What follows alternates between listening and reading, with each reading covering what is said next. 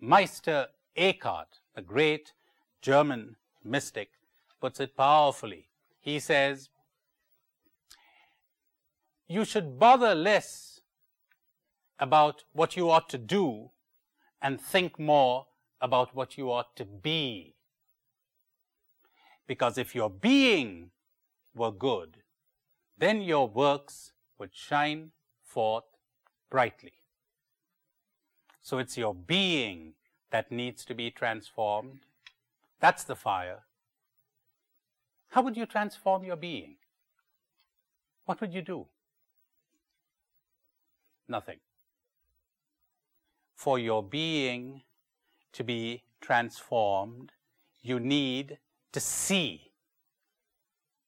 To see something which will change you. You don't get changed by working on yourself.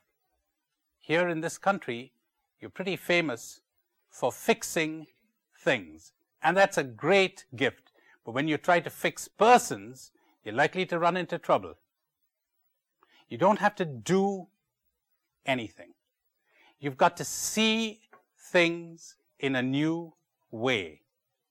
The great George Fox put it so well. He said, when he had this tremendous experience, this tremendous enlightenment or illumination, he said the whole world was the same. But it looked different. It gave forth a different fragrance. Change that comes about through seeing something.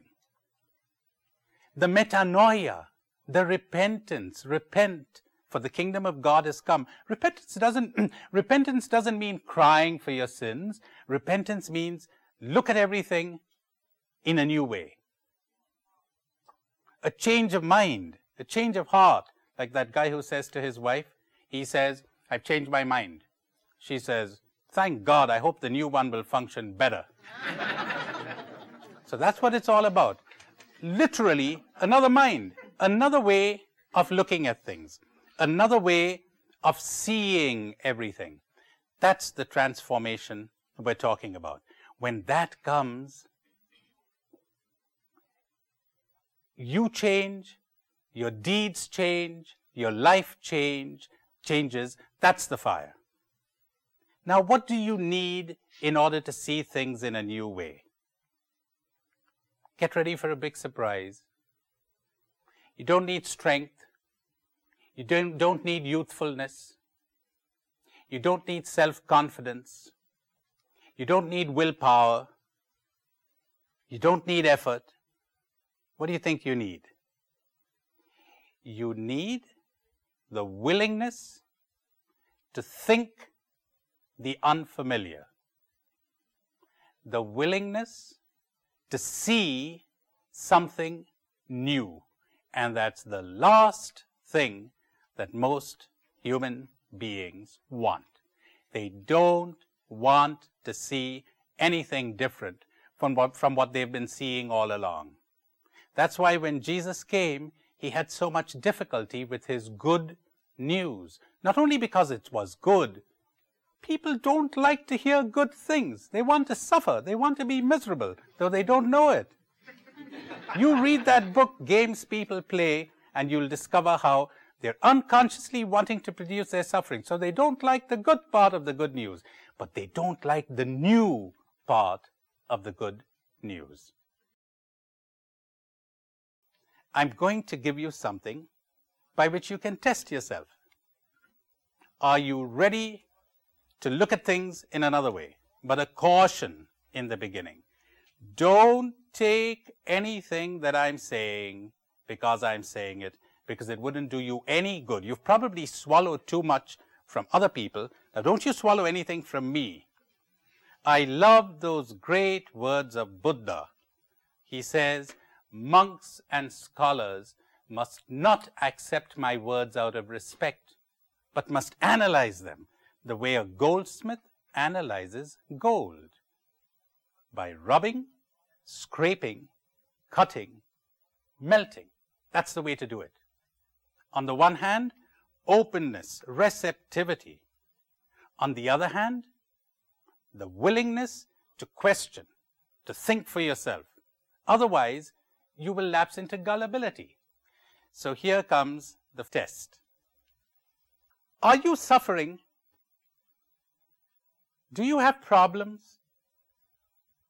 Could it be said of you that you're not enjoying every single minute of your life? Did you enjoy the last 3 hours, every single minute of those last 3 hours? If the answer is no, if the answer is you are suffering, you are disturbed, you do have problems, there's something wrong with you, you're asleep. I'd better explain that bit about suffering. You know, you could be in pain and suffer, or you could be in pain and not suffer. There's a great master who was asked by his disciples, what did enlightenment bring you? And he says, well, before enlightenment, I used to be depressed. After enlightenment, I continue to be depressed. But there's a big difference. Suffering means to be disturbed by your depression. That's what I mean by suffering. Suffering means to be disturbed by your pain, by your depression, by your anxiety. It's quite likely that as you embark upon this, the depressions will continue to come and the anxieties will continue to come. But you know, in the old days, these were like clouds that passed through the sky, and you identified yourself with the clouds. Now you're the sky. You're detached from them, but they continue to come and go. Before enlightenment, I used to be depressed. After enlightenment, I continue to be depressed. Well, where do you think suffering comes from? People say from life. Life is tough. Life is hard. The Chinese have a marvelous saying. They say, in all the universe, there is nothing so cruel as nature. There is no escape from it. And yet, it isn't nature that does the damage, but the person's own heart. That's where the suffering comes from. It isn't life that is hard on you, it is you who take it hard.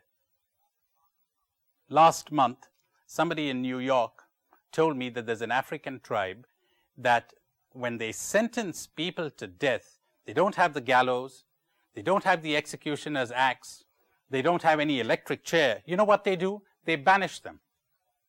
You are sent into exile, and within a week, the man or the woman dies. They just die. We say, you killed him. The sentence of banishment killed him. No, no. You know why?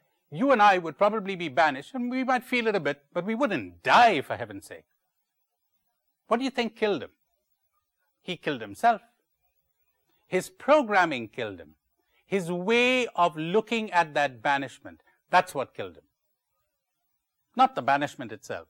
You've heard of students everywhere in the world who take their examination so seriously that if they fail the exam, they commit suicide. Now, you and I might feel it a bit if we failed the examination. We wouldn't commit suicide. What do you think killed that guy? What do you think killed that girl? The failure? No, the way she reacted to the failure. When you're planning a picnic and your picnic gets rained out, what's causing the negative feeling in you? The rain or your reaction? You know, this comes as a big shock to people